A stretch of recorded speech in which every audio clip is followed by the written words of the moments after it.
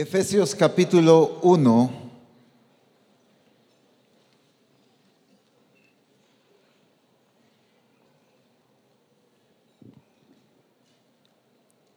Efesios capítulo 1,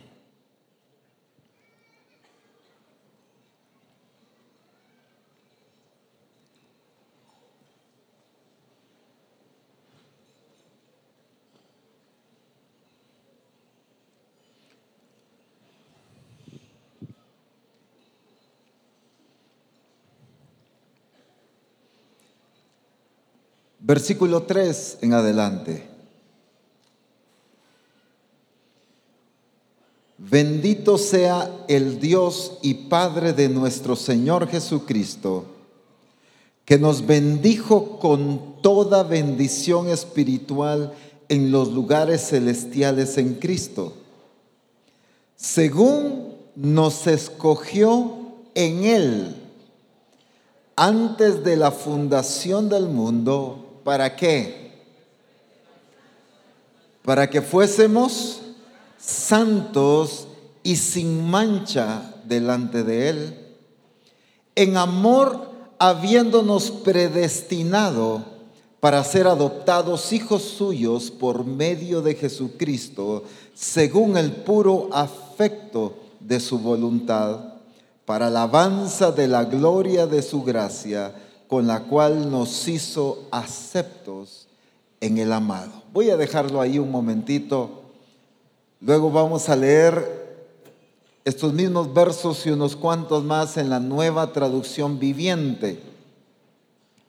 Pero quiero que entendamos algo para que veamos este pasaje en esta traducción que vamos a leerla en un momento bajo este entendimiento. Cuando dice la Escritura que nos escogió en Él antes de la fundación del mundo para que fuésemos. ¿Qué está diciendo ahí para que fuésemos? ¿Qué está estableciendo Dios ahí? Propósito. ¿Qué más significa eso? Nos escogió en Él para que fuésemos. Destino, lo establecido, el objetivo. Ahora preguntemos, el objetivo, el destino, lo establecido, ¿por quién? Por el Padre. Significa que lo que Dios nos está describiendo aquí es su visión, porque es lo que Él se propuso hacer, es lo que Él determinó que se lleve a cabo. ¿Acaso esa no es la visión? Para muchos la visión es el anhelo de algo que quieren llegar a ser como empresa, por ejemplo. Pero en Dios no es el anhelo en el sentido de un ojalá y pase. La visión en Dios es la determinación de Dios de cumplir algo que Él mismo planificó. Por lo tanto, la visión de Dios no es probabilidad. La visión de Dios es realidad. No sé si me di a entender ahí. En una empresa, en un negocio, quizá la visión es el anhelo que el dueño tiene o el gerente, quien sea, para lograr ese objetivo en su empresa. Pero en Dios no es un anhelo de probabilidad, sino es la determinación del Padre basado en su planificación y basado en su capacidad de llevar a cabo todo aquello que Él se propone hacer. Por lo tanto, cuando hablamos de visión del Padre, no estamos hablando de probabilidades, sino estamos hablando de realidades en Él, de lo que Él se propuso hacer. Y según la Escritura, en este aspecto que estoy enfatizando ahorita, la visión del Padre es muy amplia. La Escritura nos describe su visión, su anhelo, su deseo, lo que Él se propuso hacer. La misma Escritura dice que Dios anuncia el final desde el principio. ¿Qué está hablando ahí? ¿Qué está anunciando Dios?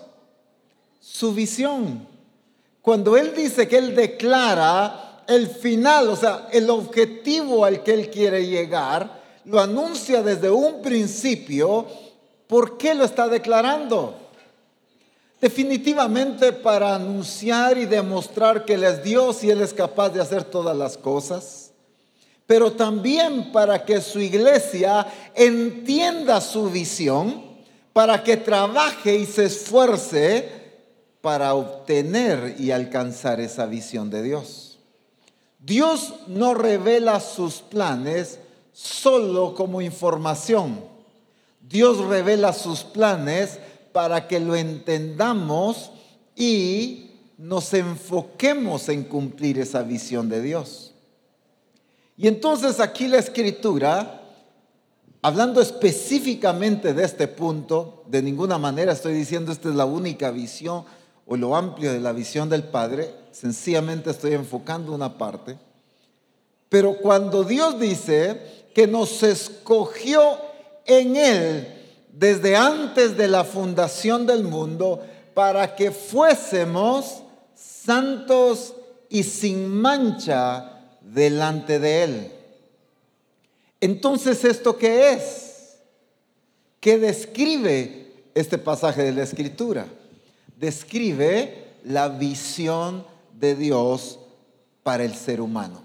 ¿Cuál es la visión de Dios para el ser humano?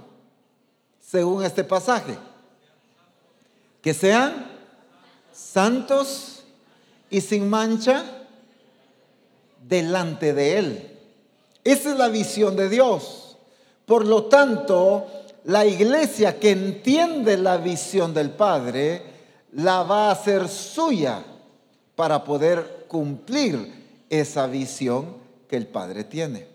Ahora sí, bajo este entendimiento, quiero que me acompañe y por favor busque esta traducción, la Nueva Traducción Viviente. No es la única traducción o versión que nos describe puntos importantes acá, pero pues dentro de las diferentes versiones había que escoger una, ¿verdad? Pero aquí quiero resaltar unos muy importantes. Vamos a leer varios versos acá. Efesios capítulo 1 a partir del verso 3 en la NTV. Y quiero que lo leamos disfrutando. No lo vamos a leer como que estamos leyendo las noticias del periódico o una receta médica, sino lo vamos a leer como cuando estamos disfrutando lo que más nos encanta disfrutar. Amén. Toda la alabanza sea para Dios, el Padre de nuestro Señor Jesucristo, quien nos ha bendecido con toda clase de bendiciones espirituales en los lugares celestiales, porque estamos unidos a Cristo. Qué hermoso eso. Esto es para disfrutarlo, oye. Nos bendijo con toda clase de bendiciones espirituales. ¿Por qué causa? Porque estamos unidos a Cristo.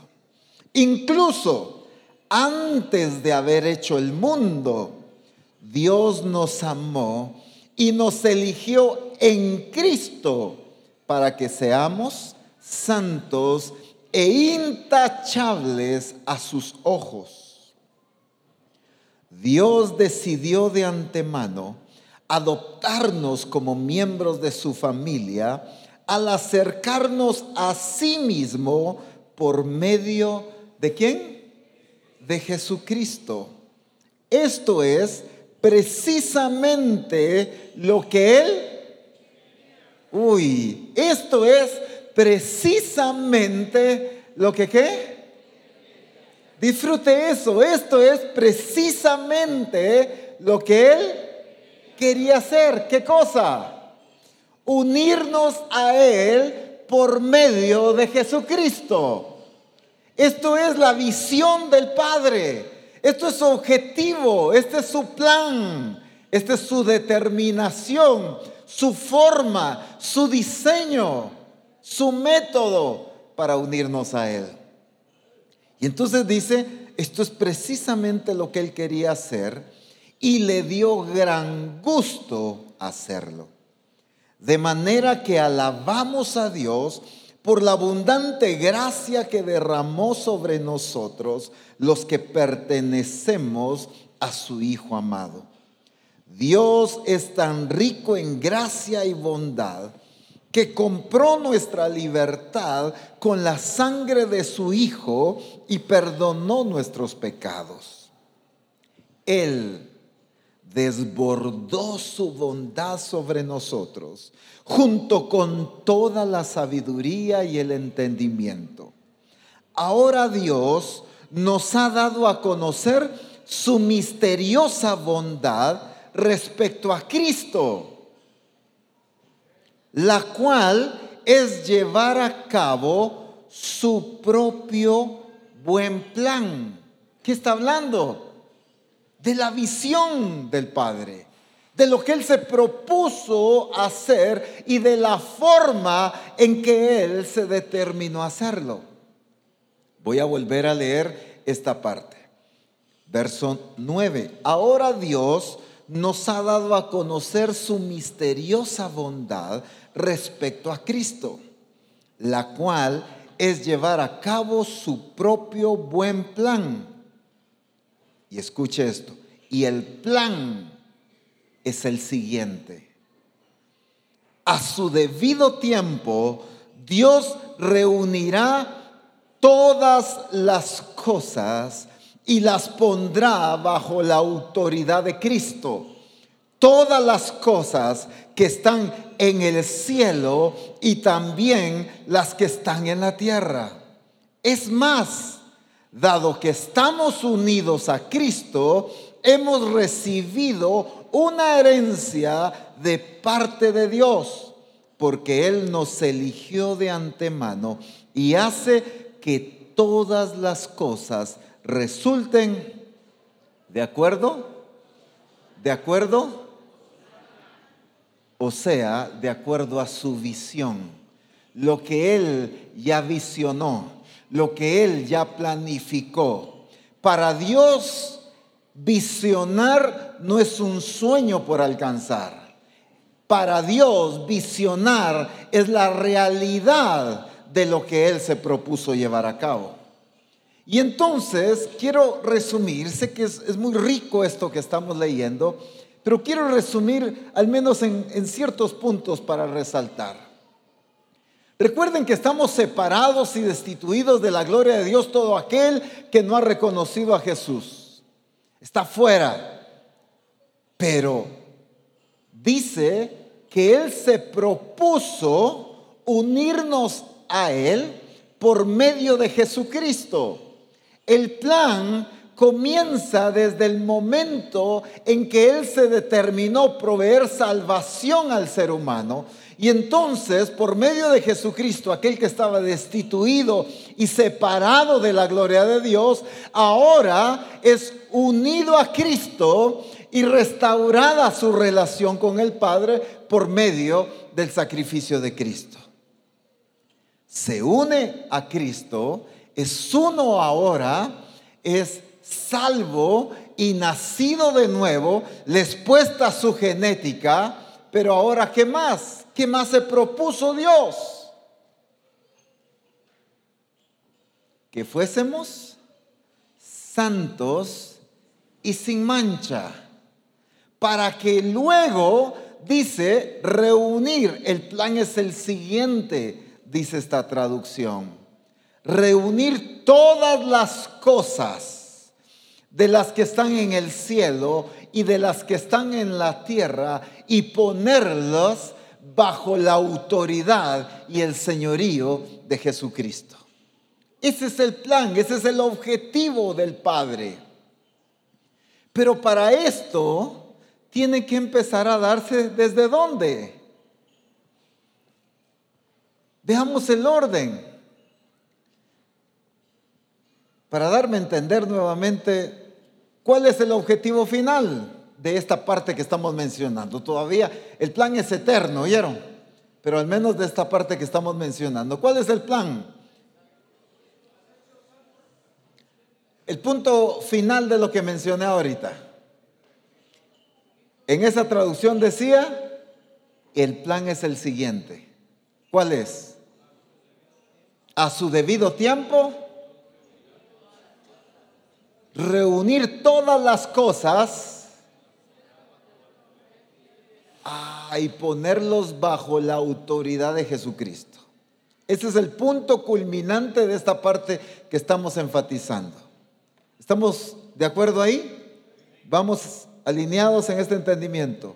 El punto al que Dios quiere llevar a su iglesia es que reúna todas las cosas y someta todas las cosas de las que hay en el cielo y de las que hay en la tierra bajo la autoridad y el señorío de Jesucristo. Pero ¿cómo comienza esa ejecución del plan para llegar a este punto?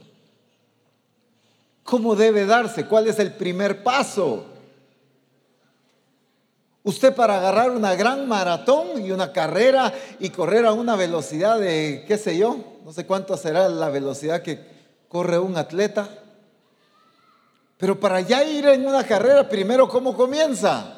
Quizá con estiramiento, ¿verdad? Y ahí está estirándose la pierna y calentando. Después empieza a trotar y después de trotar ya puede correr a gran velocidad.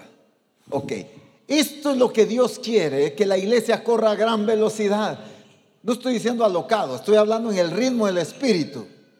La carrera que Dios tiene para la iglesia es someter a todo principado, a toda potestad, a todo dominio bajo la autoridad y el señorío de Jesucristo.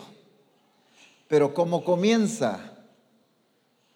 ¿Cuál es el inicio para poder llegar a eso? Primero, la gente necesita ser unida a Dios. Primero, la gente necesita tener su genética. Primero, la gente necesita ser hija de Dios. ¿Y cómo se da eso? ¿Cómo logramos eso? Santo Dios, ¿cómo logramos que la gente se vuelva hija de Dios? A través del nuevo nacimiento. Pero ¿cuál es el instrumento que usamos para traerlos a esto? El evangelismo. El ir y hacer discípulos. Entonces miren, cuando Dios dijo a principios de este año que Dios quería movilizar a Misión Cristiana del Calvario, está hablando no de activismos, no de llenar un mes lleno de programación y de actividades, sino de una iglesia que accione lo que corresponde para poder llegar a ser esa iglesia que someta todas las cosas bajo el señorío de Jesucristo. Ese es el punto crucial de esta etapa que estamos hablando. Pero ¿cómo inicia? Yo no puedo llegar a ser esa clase de iglesia si ni siquiera empiezo evangelizando, si ni siquiera me movilizo para evangelizar. ¿Cómo podemos llevar a la gente a ese nivel? ¿Cómo podemos someter todas las cosas bajo el señorío de Cristo si ni siquiera podemos llevar a la gente a nacer de nuevo? El hecho de que todas las cosas estén sometidas al señorío de Cristo significa que toda lengua confesará que Jesucristo es el Señor. No podemos decir todas las cosas están bajo el señorío de Cristo cuando el mundo todavía sigue adorando otros dioses. No podemos decir que las cosas están sometidas al señorío de Cristo cuando la enfermedad, cuando la crisis, cuando la deuda, cuando las situaciones todavía siguen gobernando las familias y las vidas de las personas.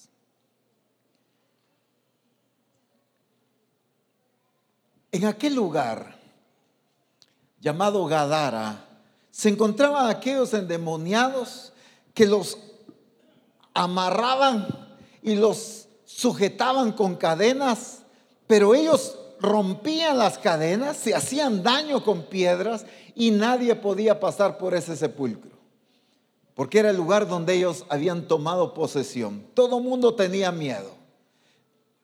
Satanás y esos demonios, esa legión tenía y había tomado posesión no solo de estas personas, sino del lugar.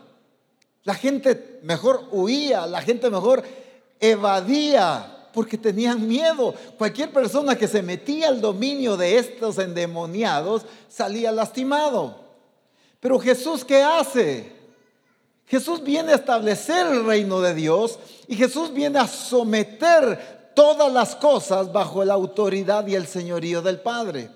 Y entonces Jesús no esquiva, Jesús se enfrenta, Jesús cruza este lugar y los demonios corren a postrarse delante de Él. Señor, ¿qué tienes con nosotros? Aún no es el tiempo. ¿Qué estaban haciendo ellos? Sujetándose y sometiéndose. Danos permiso para meternos en aquellos cerdos. ¿Qué estaban haciendo ellos? Sometidos a la autoridad de Jesucristo. Jesús tomó posesión y quitó el dominio que Satanás tenía sobre ellos. Y cuando la gente llegó a ver, ¿cómo los encontró? Dice, sentados en su juicio cabal, vestidos. Cambió todo en ellos porque Jesús había tomado posesión de esa autoridad que había tenido cautivo a estas personas. Entonces, lo que quiero decir es que la iglesia, decimos, estamos estableciendo el reino de Dios y sujetando todas las cosas bajo el dominio del señorío de Cristo, porque estamos como congregación cantando y adorando a Dios, pero no queremos reaccionar que allá el mundo todavía sigue dominado por la potestad de las tinieblas. Que nuestro familiar, amigo, vecino todavía sigue dominado por la potestad de las tinieblas. Pero entonces, ¿cómo Dios quiere llevar y cumplir esa visión? Debe comenzar con que la iglesia se movilice y actúe en su trabajo evangelístico. ¿Para qué? Para llevar a las personas al señorío de Cristo, que nazcan de nuevo. Les es puesta la genética, pero ahora, ¿qué otra cosa es importante en este proceso? No solo que Él se determinó que por medio de Jesucristo fuésemos salvos, sino que también se propuso que nosotros seamos santos y sin mancha delante de Él. ¿De qué me está hablando ahí la Escritura? Cuando dice que nos escogió para que seamos santos y sin mancha delante de Él. ¿De qué está hablando? Ese es el proceso, ese es el instrumento. ¿Pero de qué está hablando ahí? De una vida de santidad, pero de una vida de expresión de la naturaleza de Cristo. Con razón el Señor nos ha resaltado tanto, Romanos capítulo 8, verso 29, que hemos sido predestinados, ¿para qué? Para ser hechos conformes a la imagen de su Hijo. Nos predestinó, nos escogió anticipadamente, ¿para qué? Para que la imagen de Cristo sea formada en nosotros. La misma Escritura dice en Efesios capítulo 4, hasta que todos lleguemos a la unidad de la fe, del conocimiento del Hijo de Dios, a un varón perfecto, a la medida de la estatura de la plenitud de Cristo. ¿Qué está hablando la palabra ahí? De ese objetivo, de esa visión del Padre. No solo de llenar templos y de tener un montón de gente ahora evangélica, sino la meta, el objetivo, la visión del Padre es salvar a las personas y no dejarlas solamente salvas, sino ahora transformadas y que expresen la naturaleza de Cristo.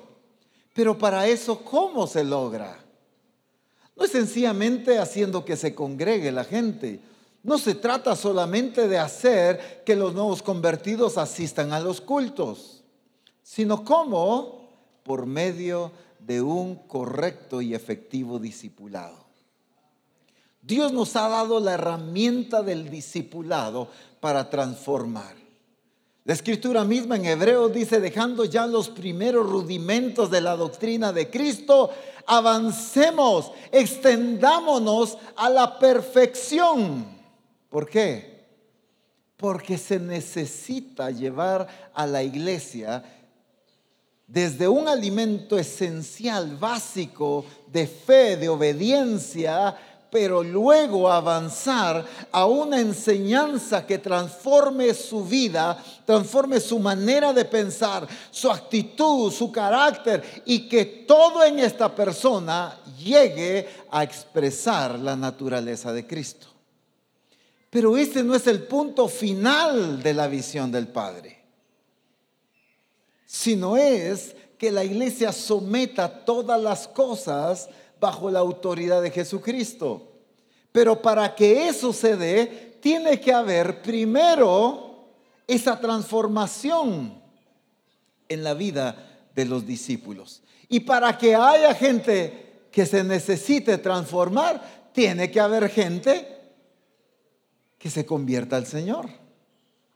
Todo es una serie de pasos que llevan al objetivo, al cumplimiento de la visión del Padre. Pero una iglesia que no entiende la visión del Padre es una iglesia que nos vamos a dedicar a entretenernos, llenos de activismo, llenos de acciones, pero sin alcanzar el objetivo de Dios.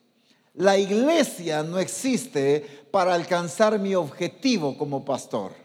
La iglesia no existe para alcanzar el objetivo de la misma iglesia, de los discípulos. La iglesia existe para que el objetivo de Dios sea alcanzado. Es el objetivo del Padre. Es lo que Él determinó hacer. Es lo que Él se propuso llevar a cabo. Lo que nosotros debemos no solo entender en el sentido de teoría. No, ya sé, ya comprendí. Apo stol Ronald, eso ya lo sé yo, pues. Sino de entender la visión del Padre. Significa volverme en unidad con su deseo para actuar y para realizar todo lo que corresponda para que se alcance la meta de Dios. ¿Cuál es la meta de Dios para la iglesia?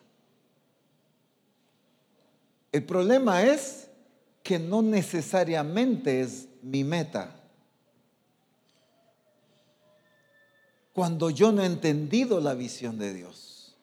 Pero a eso es lo que Dios está llevando a Misión Cristiana del Calvario, a que seamos una iglesia entendida en la visión del Padre, para que actuemos, nos desenvolvamos y efectuemos todo lo que corresponda para que se lleve a cabo la visión que Él trazó. ¿Cuál es su visión? ¿Cuál es su meta? La Escritura aquí nos está describiendo su meta. El objetivo del Señor para nosotros.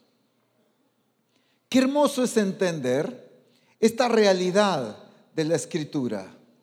Dice: incluso antes de haber hecho el mundo, Dios nos amó y nos eligió en Cristo para que seamos santos e intachables a sus ojos. El Señor describe su objetivo y su visión de ser santos y sin mancha delante de Él, pero no como punto final, sino como algo que la iglesia debe estar viviendo ya para alcanzar el objetivo que el Padre tiene, de reunir todas las cosas. Por eso dice el versículo 10: y el plan es el siguiente. Sigo leyendo la Nueva Traducción Viviente. Y el plan es el siguiente: a su debido tiempo, Dios reunirá todas las cosas y las pondrá bajo la autoridad de Cristo. Todas las cosas que están en el cielo y también las que están en la tierra. La Escritura dice en 1 Corintios capítulo 15 y versículo 25. 1 Corintios 15, 25. Porque preciso es que Él reine, está hablando de Cristo, hasta que haya puesto a todos sus enemigos debajo de sus pies. Porque preciso es. ¿Qué significa esa expresión? Preciso es. Preciso es que Él reine hasta que haya puesto a todos sus enemigos debajo de sus pies. Es necesario. Es urgente. Entonces, ¿a qué está apuntando el Padre? Mencióneme cuáles son los enemigos del Señor. ¿Cuáles son los enemigos del Señor? El sistema de este mundo, el humanismo, la carne, todo lo que va en contra de su visión, todo aquello que es ajeno a su naturaleza, todo argumento que se levanta en contra del Señor, resistencia. Póngale atención a las cosas que hemos mencionado, y todavía faltan, por supuesto. Rebeldía. Si se dan cuenta, todas las cosas que hemos mencionado no solo están en el mundo, sino también en la iglesia. Entonces, significa que no hemos entendido la visión del Padre para la iglesia, porque es someter a todos estos enemigos bajo el señorío de Cristo. Y tenemos gente en nuestras iglesias, pero no que ha aprendido a someter todas estas cosas bajo el señorío de Cristo. Decía el Señor a través del apóstol hoy en la mañana que cómo es de importante que nosotros los ministros enseñemos a la iglesia su responsabilidad y no estemos manteniendo a la iglesia bajo un cuidado fuera de orden que los vuelva inútiles, que los vuelva dependientes. Cuando el Señor habló de movilización, no estaba hablando solo de realización de campañas, sino de la responsabilidad individual de cada discípulo en buscar al Señor, en alimentarse del Señor, en someter todas las cosas bajo el señorío de Cristo, en suprimir toda potestad y todo dominio que esté influenciando su vida. La movilización de la iglesia tiene que ver con que la iglesia tome el lugar que le corresponde, actúe como le corresponde y logre los objetivos del Padre para ella. No es el pastor quitándole las mañas a la iglesia, sino es el discípulo a nivel individual, muy personal, sometiendo su vida al señorío de Cristo y cambiando. No es una iglesia que si el pastor no le da el alimento, se muere de hambre. Sino es una iglesia que aunque el pastor no le diera alimento, de todos modos es una iglesia que se alimenta en la palabra. Claro, esto no es justificación para que nosotros no alimentemos. Claro, esa es la tarea de un ministro, pues. Pero como ya el Señor nos corrigió, un Samuel que creció y desarrolló su llamado en medio de una atmósfera y de un ambiente de total negligencia, frialdad, no había revelación con frecuencia, su autoridad, no había ni respeto a las cosas de Dios. Él no creció faltando el respeto a Dios porque dijo, así fueron mis modelos. Él no dijo, yo voy a seguir pecando porque así me enseñó mi cobertura. Él no dijo, yo voy a ser negligente porque eso lo aprendí de mi cobertura. ¿Cómo fue él? Dice la Escritura, o la Escritura da testimonio que Dios no dejó caer ninguna palabra del profeta Samuel a tierra. Todo lo que él profetizó se cumplió. Qué testimonio más hermoso. Sin embargo, el entorno que él tuvo no fue la excusa. Pero entonces, una iglesia que entiende la visión del Padre es una iglesia que va a trabajar para producir discípulos con la responsabilidad suficiente de alimentarse, de crecer, de superar las situaciones, y no de una iglesia que se la pase, perdonen la expresión, lloriqueando todo el tiempo. Ayúdeme, pastor, no sé qué hacer, no sé qué hacer. ¿Y no tiene al Señor como su ayudador? ¿Acaso no podemos acudir a la presencia del Señor y aprender a ser levantados por su diestra a nivel personal, individual? No estamos anulando la responsabilidad ni la oportunidad de un ministro de ser bendición a la congregación, sino estamos hablando de iglesia y que Misión Cristiana del Calvario sea lo suficientemente maduro y responsable para buscar el perfeccionamiento, para buscar la transformación y buscar la expresión de la naturaleza de Cristo, para que así podamos funcionar en el objetivo que el Padre trazó.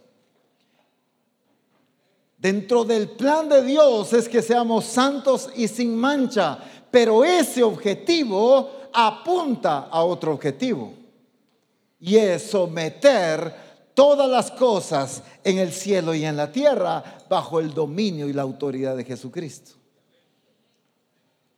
Entonces, ese objetivo de ser santos y sin mancha no es el objetivo final, donde ya estoy expresando la naturaleza de Cristo, ya solo estoy esperando que el Señor me recoja. Por eso urge que entendamos la visión de Dios, porque no podemos estar jugando al discipulado en los grupos de comunión familiar. No podemos estar jugando a las predicaciones de 25 centavos detrás de los púlpitos. No podemos estar jugando a la entretención con activismos dentro de la iglesia. No podemos estar jugando a mantener solo una bonita y rica comunión entre los hermanos, sino tenemos que apuntar al objetivo del Padre, y el objetivo es que seamos una iglesia santa y sin mancha delante de Él, para que seamos una iglesia que someta todas las cosas bajo el dominio y la autoridad de nuestro Señor Jesucristo.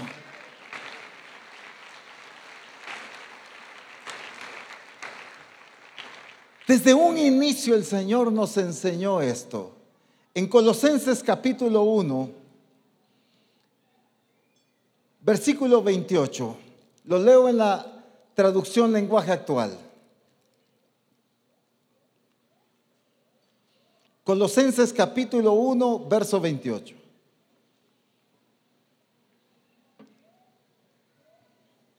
En la traducción lenguaje actual dice así: nosotros anunciamos a Cristo y con toda sabiduría aconsejamos y enseñamos a todos para que lleguen a ser perfectos como Cristo.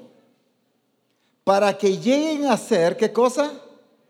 Perfectos como Cristo. Para que lleguen a ser perfectos como Cristo. ¿Pero qué anunciaban? ¿Cuál era su predicación? ¿Cuál era su enseñanza?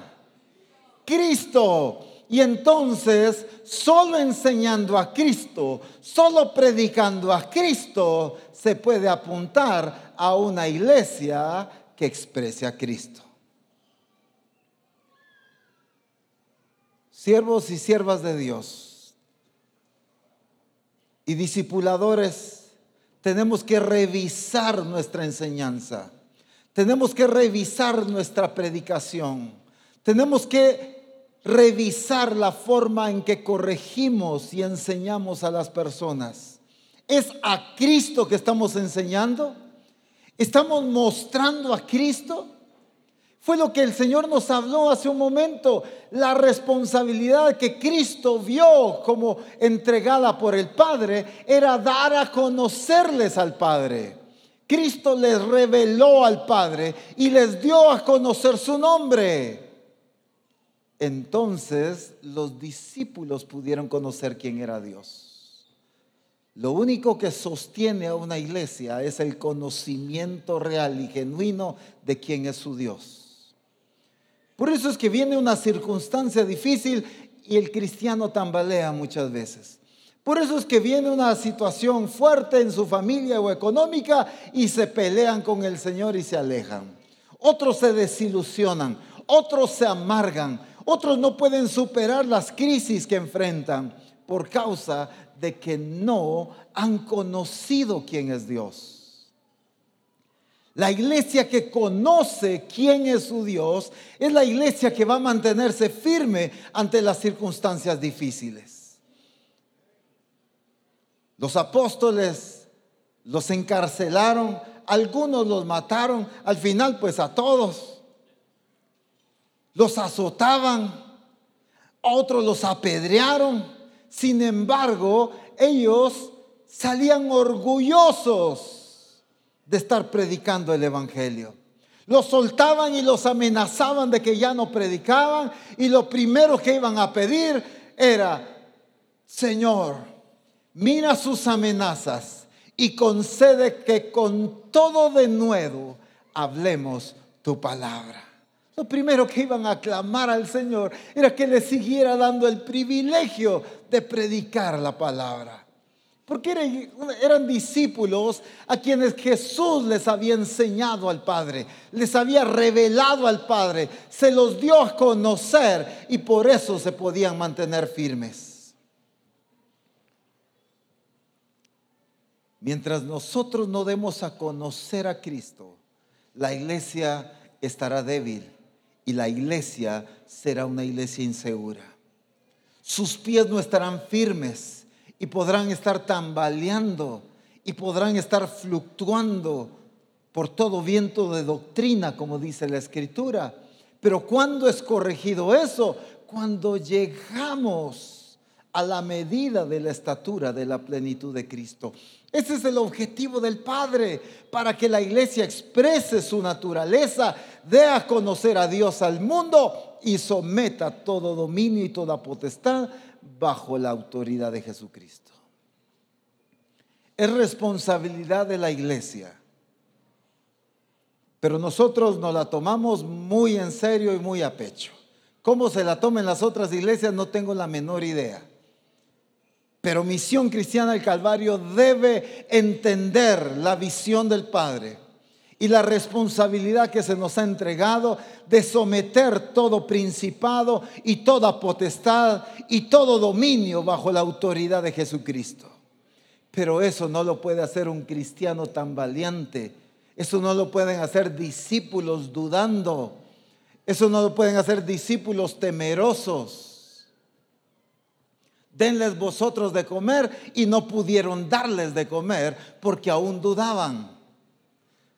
¿Por qué hombres de poca fe?, les dijo Jesús cuando ellos no pudieron calmar la tormenta. Porque aún no conocían. ¿Y quién es este que aún el viento y el mar le obedece?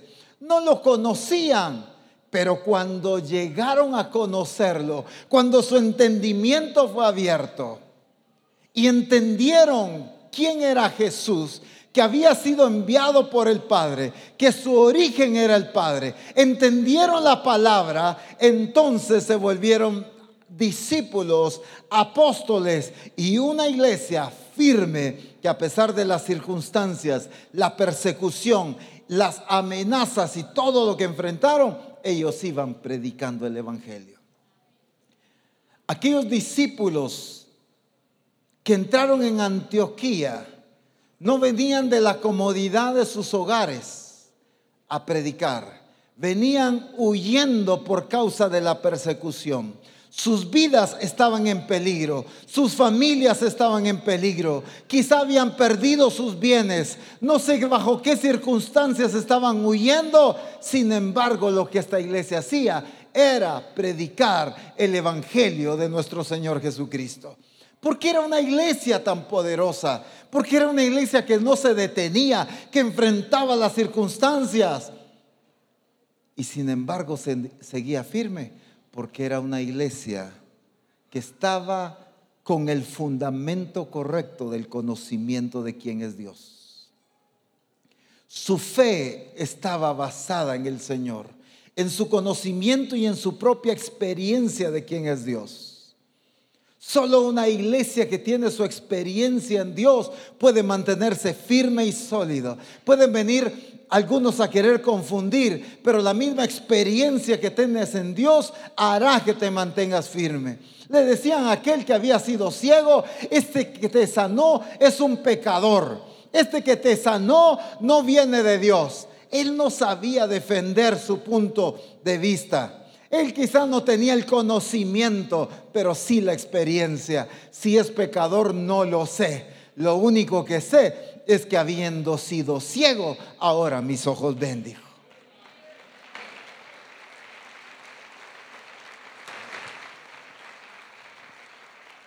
Pero sin embargo, muchos discípulos son arrastrados por corrientes, porque no están sólidos en su conocimiento de Dios. El apóstol mencionaba algunas expresiones, como decía, papaíto lindo, ¿cómo? ¿De dónde se sacan los discípulos eso? Papá Dios, dicen otros. Y cuando oigo a un discípulo de Misión Cristiana El Calvario diciendo papá Dios, digo, este recibe su alimento de otro lado. Porque en ningún congreso nos ha escuchado decir papá Dios. Dios le bendice. Jamás nos han escuchado decir Dios les bendice, Misión Cristiana El Calvario. No hay un versículo que diga eso. Dios te bendiga, dice la escritura. Pero ¿de dónde se sacan eso? ¿Por qué hay discípulos que andan con esas corrientes? Dios le bendice, hermano. ¿De dónde se lo sacaron? Es porque tienen atentos sus oídos a otro lugar. ¿Pero por qué son acarreados por cosas? Porque no les hemos enseñado a ser discípulos fundamentados en su fe. Quizá ni siquiera nosotros como pastor. Quizá nosotros somos los que oímos cosas por otro lado y estamos enseñando diferente a la congregación. El objetivo de Dios es una iglesia madura, pero que aprendamos a utilizar los recursos que Dios nos ha dado para la transformación y el cumplimiento de la visión que el Padre trazó, que es una iglesia evangelizadora, es una iglesia transformadora y es una iglesia que someta todas las cosas bajo el señorío de Jesucristo. El discipulado en los grupos de comunión familiar no es para entretener gente, es para transformar. Dios nos dio el recurso de los manuales. Esas lecciones llevan el objetivo de llevar a las personas a una expresión de vida que cambie su carácter, que cambie su manera de hablar, que cambie su manera de pensar, que cambie su manera de vivir. Revise las enseñanzas de los manuales. Aquí están apuntando a un estilo de vida de la expresión de Cristo. Pero muchas veces las usamos solo para entretener, para pasar el rato. La gente no ha transformado su manera de pensar. La gente no ha cambiado. Hermanos, los recursos que Dios nos ha dado, como los grupos de comunión familiar, los recursos que nos ha dado, como los manuales, los libros, esa revelación que Dios nos dio, tenemos que alinear el uso de los recursos al cumplimiento de la visión del Padre. Dios se propuso tener y levantar una iglesia santa, sin mancha, sin contaminación. Esa es la promesa, eso es lo que Cristo viene a recoger. La Escritura lo declara. Cristo viene por una iglesia santa y sin mancha, no con una iglesia bien entretenida. ¡Qué comunión! Y como decía ayer el Señor a través de sus siervos, no es porque termino a la 1 de la mañana, ¿verdad? El grupo, estuvo buenísimo. Mire qué ambiente tan lindo, nos reímos, gozamos. Pero se la pasaron hablando de chistes y de memes, pero no de la palabra de Dios. La gente salió divertida, pero no transformada. Los grupos de comunión familiar no son para entretener, son para transformar. La comunión de la iglesia no es para entretener, es para transformar. Cuando te reúnas a tomar un cafecito con alguien, háblale de la palabra, discipúlalo con la palabra, transfórmalo por medio de la palabra. Es que la comunión, allí hay manifestación de Dios. Dice la Escritura que qué hermoso es habitar los hermanos juntos en armonía. Es como el buen óleo que desciende sobre la cabeza de Aarón, baja sobre sus barbas y llega hasta el borde de sus vestiduras. Es como el rocío sobre el monte de Hebrón que llega hasta las orillas. Pero ¿qué pasa ahí en esa comunión? ¿Qué dice la Escritura? Ahí envía Jehová bendición y vida eterna. La comunión no es para entretener, es para que Dios bendiga y es para que Dios envíe vida eterna en medio de la comunión. La relación no es solo para hablar de otras cosas, es para hablar del Señor, edificarnos unos a otros. Los servicios es para alimentarnos de Dios y es para que alimentemos de Dios a la congregación.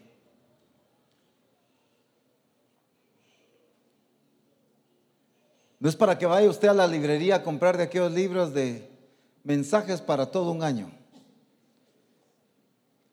Hoy toca la prédica número 47. Ok, ese mensaje vamos a dar. No es para que usted busque mensajes en internet. La iglesia no necesita mensajes bajados de internet. La iglesia necesita que le revelemos a Cristo. Que hablemos de su carácter, que hablemos de su firmeza, que hablemos de su fe, que hablemos de su seguridad, que hablemos de su identidad, que le revelemos a Jesucristo para que la iglesia sea la expresión de Jesucristo. Pero para eso, hermanos, tenemos que corregir nuestra forma de alimento. Todo el recurso que Dios nos está dando apunta al cumplimiento de su visión. No usemos con objetivos diferentes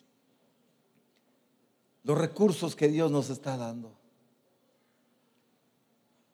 Hay hermanos que termina el servicio y el pastor ni siquiera ha dicho amén y ya están en sus vehículos.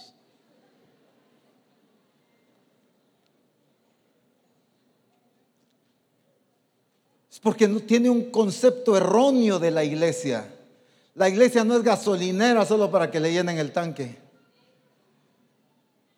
Es allí en esa comunión donde Dios quiere bendecir. Y Dios no bendice solo en el momento de la adoración. Dios no bendice solo en el momento de la predicación. Dios no bendice solo en el momento de la administración. Dios tenía quizá bendición para ti en la comunión. Dios tenía bendición para ti en el testimonio del hermano que se va a acercar a ti. En esa relación Dios también quiere transformar y edificar.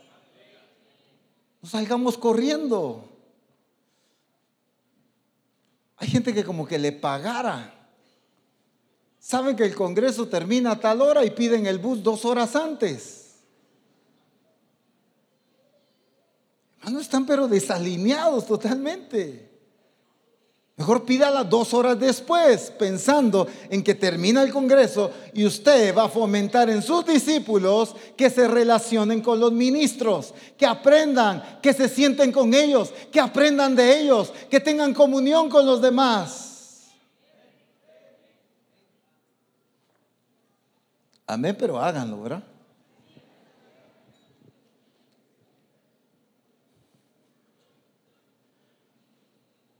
Yo recuerdo por experiencia personal, tuve la oportunidad y el privilegio que desde pequeño pues iba acompañando al apóstol.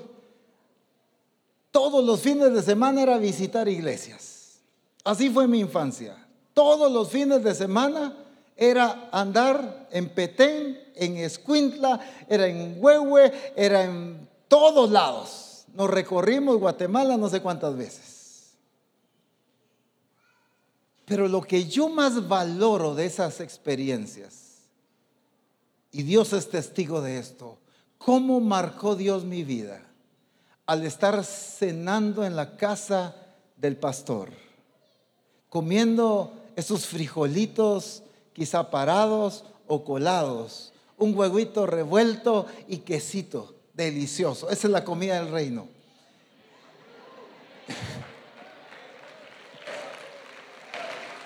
Pero lo que más valoro es cuando yo me ponía a escuchar el testimonio del pastor y contándole su experiencia al apóstol. Es el apóstol corrigiendo una decisión del pastor. Yo pequeño pero oyendo, yo decía: pan para tu matate.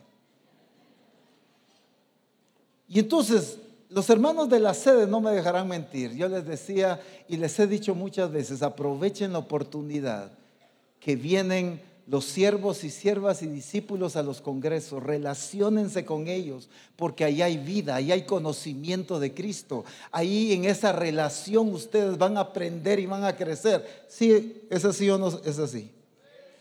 Porque es en esa relación. Pero la gente que sale corriendo, hermano, se pierde de esa riqueza. Oyen las prédicas, pero Dios tenía algo para ti, quizá con el pastor que está cerca tuyo ahí sentado.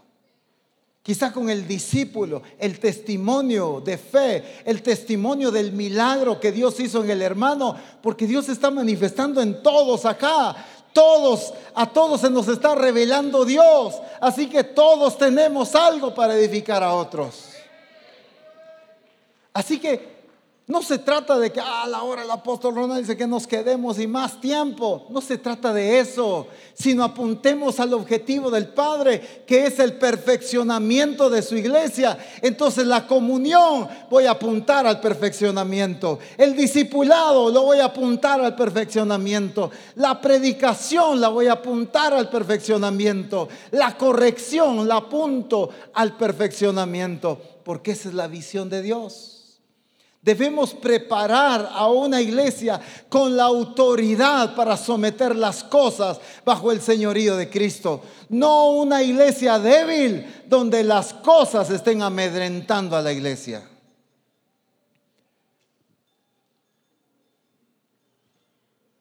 Vea el tipo de ministración que piden los discípulos regularmente. Vienen pidiendo auxilio al pastor por la deuda, por el problema matrimonial, por la crisis financiera, por la crisis de lo que sea. Es porque están amedrentados de la situación. Es porque la situación los tiene asustados. No saben qué hacer. Pastor, ayúdeme. Pastor, ore por mí. Pastor, no sé qué hacer con mi vida. Pastor, no sé qué hacer con mi matrimonio. Pastor, no sé qué hacer con mis hijos. Pastor, no sé qué hacer con el hermano fulano. No sé cómo salir de la deuda. ¿Qué está pasando? No hemos preparado a una iglesia capaz de someter los enemigos del Señor bajo los pies de Jesucristo, sino hemos fomentado una iglesia que viva amedrentada por los enemigos de Dios. Respire, traiga lo que quiera. Pero eso significa que la iglesia que entiende la visión y el objetivo y la meta del Padre es una iglesia que se va a equipar, se va a preparar, se va a instruir, se va a alimentar para ser fuerte, para poner las cosas bajo el dominio y la autoridad de Jesucristo. Las circunstancias no te dicen a ti el destino de tu vida, es el propósito de Dios el que define el objetivo y la meta en tu vida. Las circunstancias son temporales, son pasajeras, tienen un propósito de Dios, pero el plan de Dios es eterno. El plan de Dios apunta a glorificar su nombre, pero necesitamos alimentar a los discípulos, preparar a los discípulos a que sometan a la enfermedad y no que la enfermedad los tenga sometidos a ellos. A que sometan la deuda y no que la deuda los tenga amedrentados y asustados. A que aprendan a enfrentar las crisis. Si lo despidieron del trabajo, que sepa cómo enfrentar esta situación. Si le subieron el sueldo, también que sepa cómo enfrentar esa bendición. Discípulos capaces de someter todas las cosas bajo el señorío y la autoridad de Jesucristo. Eso es lo que el Padre se propuso llevar a cabo. Esa es la determinación del Padre. Su plan es el siguiente: someter todas las cosas en el cielo y en la tierra bajo la autoridad de nuestro Señor Jesucristo. Pero eso no va a pasar como acto de magia. Eso va a pasar cuando nosotros como iglesia sometamos las cosas bajo la autoridad de Jesucristo. Cuando Dios habló de su iglesia, cuando Jesús habló de su iglesia, tenía tan claro la visión del Padre que dijo: yo edificaré mi iglesia, que ni las puertas del Hades prevalecerán contra ella. Porque el Padre se propuso que por medio de Jesucristo levantara una iglesia que someta todo dominio, toda potestad y todo principado bajo la autoridad de Jesucristo. Hemos sido llamados, como dice la Escritura, en Efesios capítulo 3, versos 10 y 11. Efesios 3, versículos 10 y 11. Para que la multiforme sabiduría de Dios sea ahora dada a conocer por medio de quién. ¿Por medio de quién? ¿Por medio de quién? Ahora no diga el versículo. ¿Por medio de quién? ¿Por medio de quién? ¿Por medio de quién, Misión Cristiana del Calvario? Es por medio de ti, por medio de mí. Somos su iglesia. Así se propuso Dios. Eso es lo que el Padre determinó: dar a conocer por medio de la iglesia a los principados y potestades en los lugares celestiales, conforme al propósito eterno que hizo en Cristo Jesús, Señor nuestro.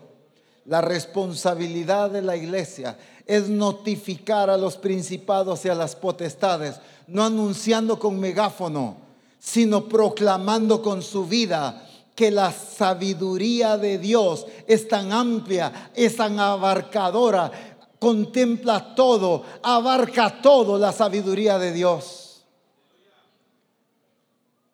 Cuando Jesús en Juan 17 está orando al Padre, uno de los puntos finales con los que Jesús está concluyendo es para que el mundo conozca que tú me enviaste. Y lo repite 2 veces. Había un objetivo que era que los discípulos conocieran que Él había salido de Dios. Pero también un objetivo que el mundo conociera que Jesús había sido enviado por el Padre.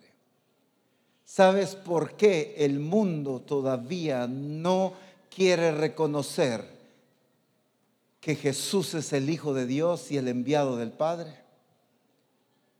Porque como lo dice Lamentaciones capítulo 4, verso 1, como ha perdido el oro su brillo, Se ha ennegrecido, dice la palabra, el oro. Toda la naturaleza y toda la característica para relucir y para brillar. Es una piedra preciosa, es un material precioso que tiene toda la capacidad de relucir, de resistir, de firmeza. La prueba, lo único que hace el fuego es sacar a luz su mejor calidad, el oro. Pero la iglesia ha sido como ese oro que fue ennegrecido. Eso es lo que Dios ha llamado a Misión Cristiana del Calvario a cambiar. Por eso es que el mundo todavía no quiere entender que Cristo fue el enviado del Padre. Porque la iglesia no ha dado las evidencias de que la redención sí puede cambiar al ser humano. La redención, la obra de Cristo en la cruz del Calvario tiene el poder suficiente para la transformación plena de toda persona. De modo que si alguno está en Cristo, nueva criatura es. Las cosas viejas pasaron y aquí todas son hechas nuevas. Ese es el poder del Evangelio y ese es el poder de nuestro Señor Jesucristo. Pero ¿por qué el mundo no lo quiere reconocer y no lo entiende? Porque la iglesia por muchos años lo único que pudo revelar fue lo ennegrecido que estaba. Perdió su brillo, perdió su expresión de Cristo, perdió la manifestación de una naturaleza santa, pura y sin mancha. Pero a eso nos trajo el Señor, para que entendamos la visión del Padre. Dios quiere sacarnos a luz, como ya lo ha declarado. Nos sacó debajo de la mesa y nos puso encima. ¿Para qué? Para que la gloria de Dios se dé a conocer a través de nosotros.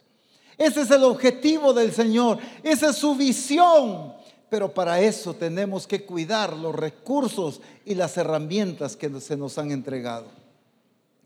Valoremos la responsabilidad, el tiempo y la posición en la cual el Padre nos ha puesto, sea como discipulador, sea como pastor, sea como esposa de pastor, como ministro. Ponle atención a ese privilegio que Dios te ha dado. Dios está levantando una generación en medio de nosotros como misión, que no solamente está teniendo una posición como discipulador al frente de un grupo de comunión familiar, sino levantando una iglesia que aunque no esté al frente de un grupo, de todos modos se ve como discipulador, porque la iglesia es discipuladora. La iglesia fue llamada a enseñar, la iglesia fue llamada a predicar, la iglesia fue llamada a instruir.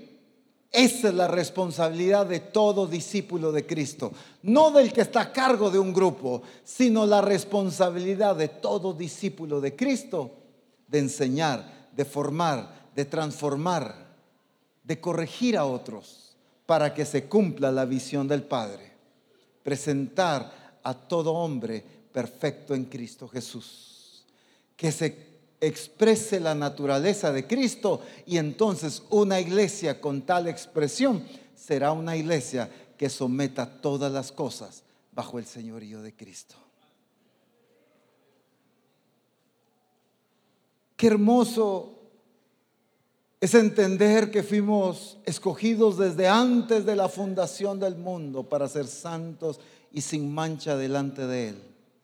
Qué hermoso es entender que el plan del Padre es suprimir todas las cosas bajo el dominio de Cristo. Pero el entender su visión es entender mi responsabilidad en el alcance de esa visión. Si no, es que no entendí la visión del Padre. La única evidencia de que entiendo la visión del Padre es que me involucro, es que tomo parte. Y como decía el apóstol, absorbo, me uno, como la champurrada en el café, ¿verdad? Gloria a Dios por esa revelación tan hermosa. Cómo nos ama el Señor. Yo dije, habla que tu siervo oye, dije. Que nos volvamos uno, que absorbamos, no que oigamos y que se nos salió por el otro oído.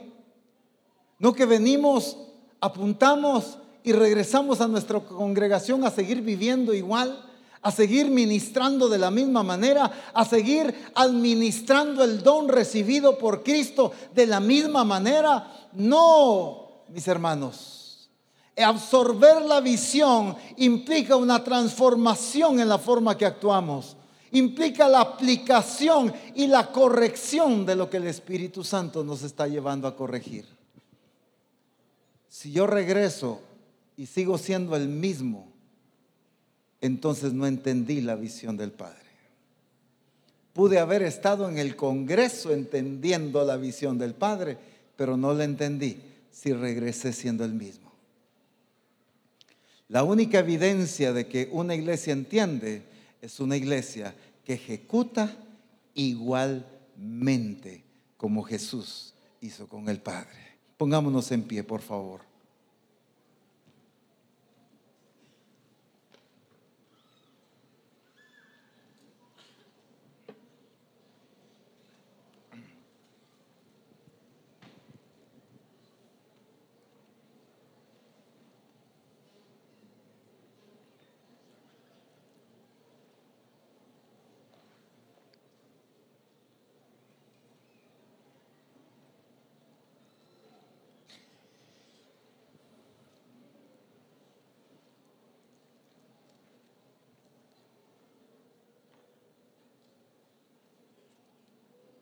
¿Qué significa entonces entender la visión del Padre en cuanto a este punto que estamos enfatizando?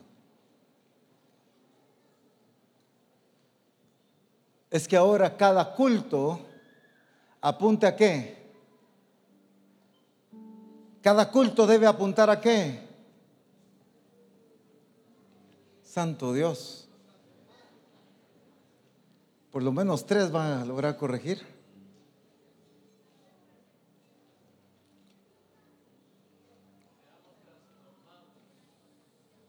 Cada reunión de grupo de comunión familiar, ¿a qué debe apuntar? Cada momento de comunión y de armonía que tenemos como familia de Cristo, ¿a qué debe apuntar? El adiestramiento, ¿a qué debe apuntar? Cuando entiendo la visión del Padre, todos los recursos que Él me ha dado, los enfoco en el cumplimiento de esa visión. Si Él lo anhela, yo lo anhelo. Si eso es lo que Él desea, yo lo deseo. Si eso es a lo que Él apunta, es a lo que yo debo apuntar. ¿Me estoy dando a entender?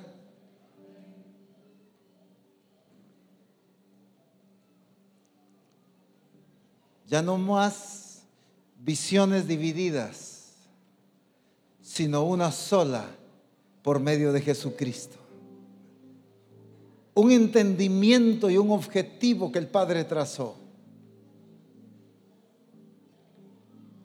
Todo lo que el Señor ha estado trabajando en la misión es para llevarnos al nivel de madurez de una mejor relación con el Padre. De una relación con madurez, de una relación con responsabilidad. Y no ya de una relación infantil donde solo ven beneficios, sino una relación donde se entiende la responsabilidad.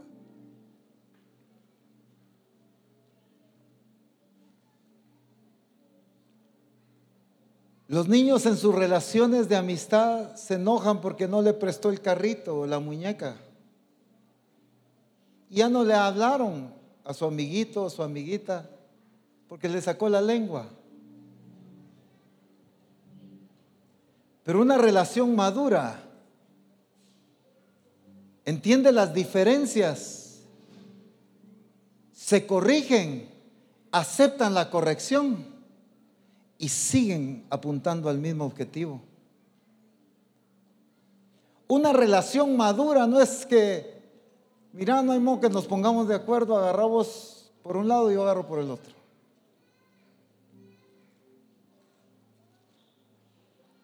Una relación madura sigue apuntando al objetivo del Padre. Ese tipo de relación madura es la que Dios quiere para nosotros. No cuando me beneficia, yo sigo sirviéndole, y cuando no me beneficia, yo mejor me enfrío. Sino una relación que me lleve a ejecutar esa visión, no importando las circunstancias, no importando las dificultades. Jesús mismo le dijo a sus discípulos: en el mundo tendréis aflicción.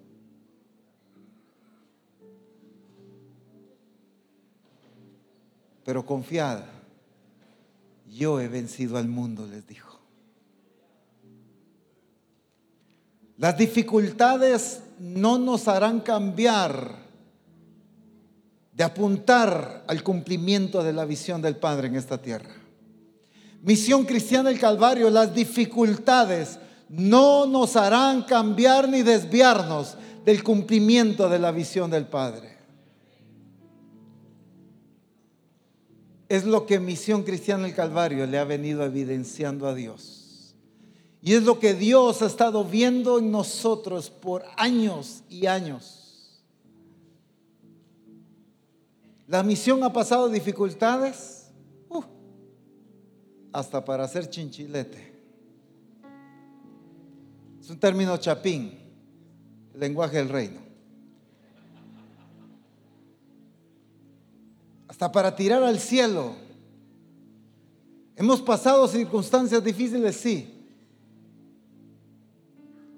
Pero a pesar de haber sido y de ser una iglesia que ha pasado cantidad de circunstancias, no me dejarán mentir, hoy estamos más apasionados por Él.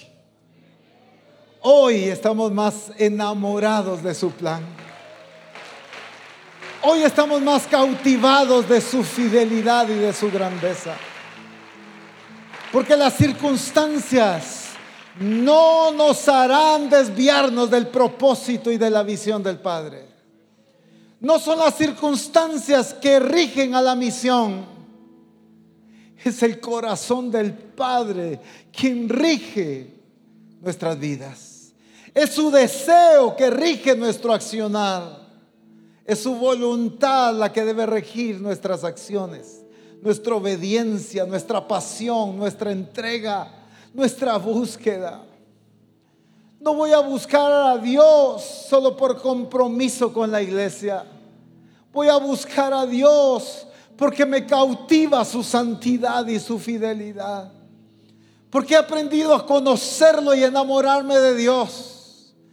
Vamos a ser una iglesia fiel y más fiel de lo que le hemos demostrado a Dios, por causa de su justicia y de la santidad revelada en todo accionar de Él.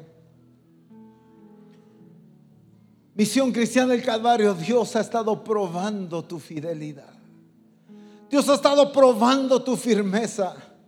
Dios ha estado probando y pesando tu corazón y tus actitudes.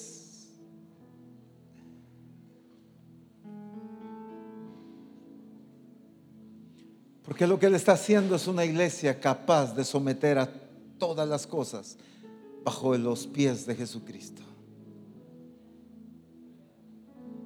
No una iglesia que salga corriendo ante la primera dificultad,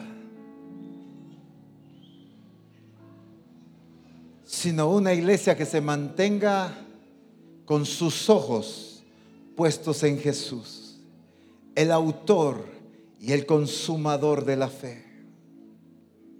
Que así como Jesús, por el gozo puesto delante de Él, sufrió la cruz, menospreciando el oprobio, se sentó ante la majestad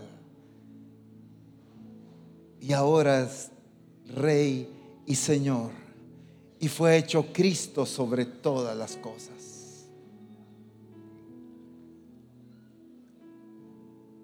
Una iglesia que no desvíe su mirada del Señor. Es su visión. Y ahora es nuestra visión. No porque se nos ocurrió a nosotros, sino porque la hacemos nuestra. Hermano, es tu visión. La visión del Padre es tu visión. La visión del Padre es tu visión. La visión del Padre es tu visión. Es tu visión, es mi visión. Nos hacemos uno en esa visión, porque anhelamos lo mismo, apuntamos a lo mismo, corremos hacia el mismo blanco, hacia el mismo objetivo, para que en todo nuestro Dios y Padre de nuestro Señor Jesucristo sea exaltado sobre todas las cosas. Para que Él llegue el momento en que sea el todo en todos. Cuando Jesucristo mismo, a quien se le ha sometido todas las cosas bajo sus pies, entregue el reino al Dios y Padre. Qué glorioso momento. Qué momento tan maravilloso en la eternidad. Cuando Jesucristo entregue el reino al Padre, para que el Padre sea el Dios y todo sobre todas las cosas. Pero el orgullo que Misión Cristiana del Calvario fue la que Dios usó para someter todas las cosas. Para eso, en el nombre de Jesús, a partir de hoy, nos enfocamos en alcanzar ese objetivo. Y en el nombre de Jesús, toda mentalidad, todo objetivo diferente al del Padre es cambiado y es alineado en el nombre de Jesús. Se ajusta toda visión contraria y diferente a la visión del Padre. Todo sentimiento y deseo se ajusta al deseo del Padre. Toda voluntad se ajusta a la voluntad del Padre. Nuestros anhelos son alineados al anhelo del Padre. En el nombre maravilloso de Cristo, tanto los que están aquí en el hotel como los que nos están viendo en internet, es alineado a tu forma de pensar, tu forma de anhelar, tu visión a la visión del Padre en el nombre de Jesús. Misión Cristiana del Calvario unifica, se une, se vuelve uno a la visión del Padre en el nombre de Jesús. No habrá diferencia en el deseo del Padre y el anhelo de la misión. No habrá diferencia entre la perspectiva del Padre y la perspectiva de la misión. No habrá diferencia entre el anhelo y el corazón del Padre y lo que anhela y lo que desea la misión. En el nombre poderoso de Jesucristo, en el nombre de Jesús, en cada ministro, en cada discípulo de toda la misión,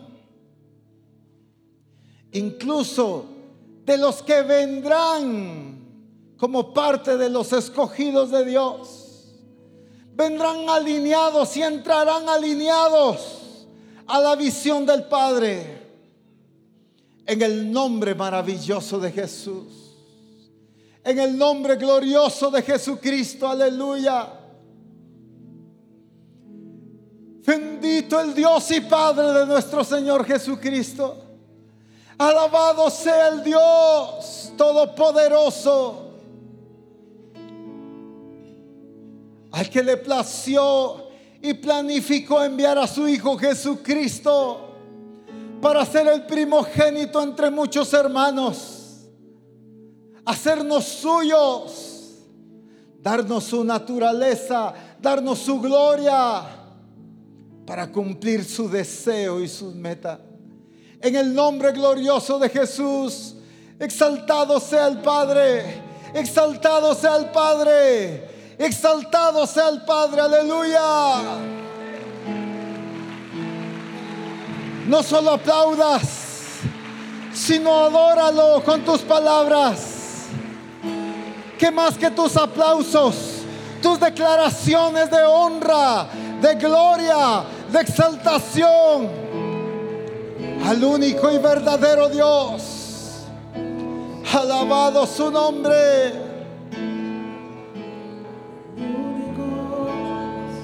Alabado su nombre.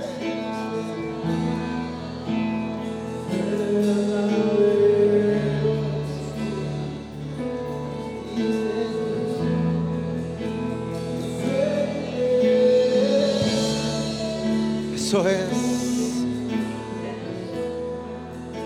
Todo apunta a que Él sea glorificado en todo. Todo existe para que Él sea glorificado. Exaltado su nombre. Exaltado su nombre. Bendito.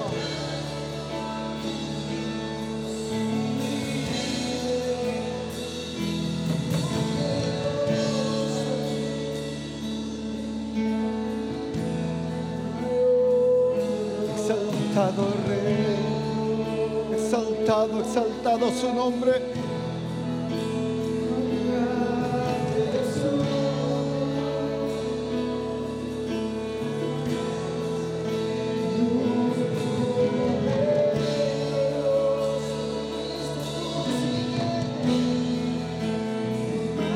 Eso es.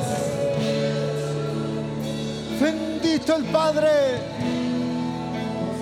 Qué rico en misericordia.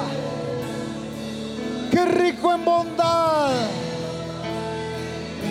Es abundante en justicia.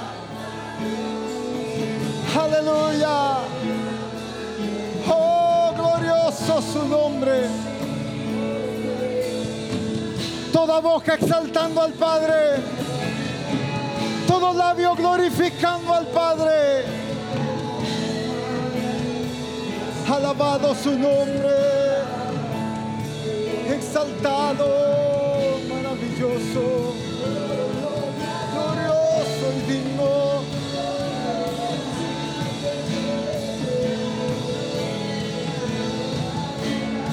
Glorioso.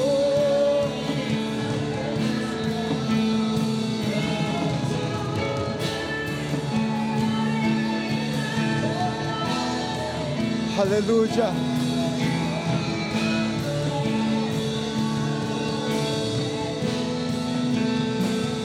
Eso es.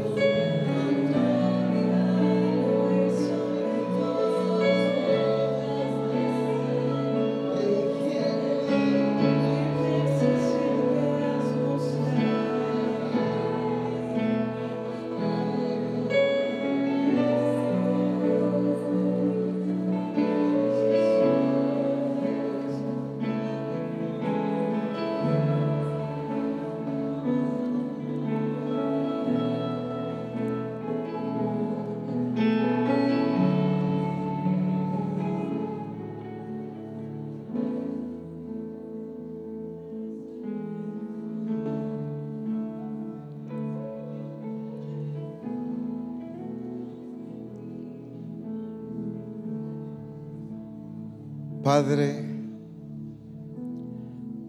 para esto levantaste a Misión Cristiana el Calvario, para el cumplimiento de tu voluntad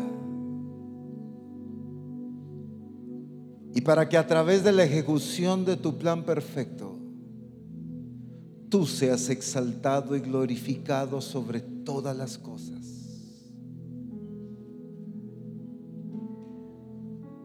Gracias por el privilegio, por esa gracia y esa misericordia de concedernos el que nos sea revelado tu corazón y tu voluntad. Y gracias por enviar a tu Espíritu Santo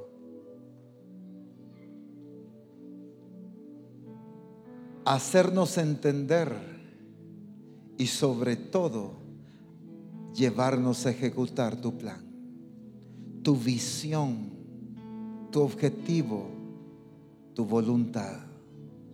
En el nombre maravilloso de nuestro Señor Jesucristo, te damos la gloria y la exaltación a ti. Sobre todas las cosas tu nombre es y será exaltado por siempre. Bendito el nombre de Jesús.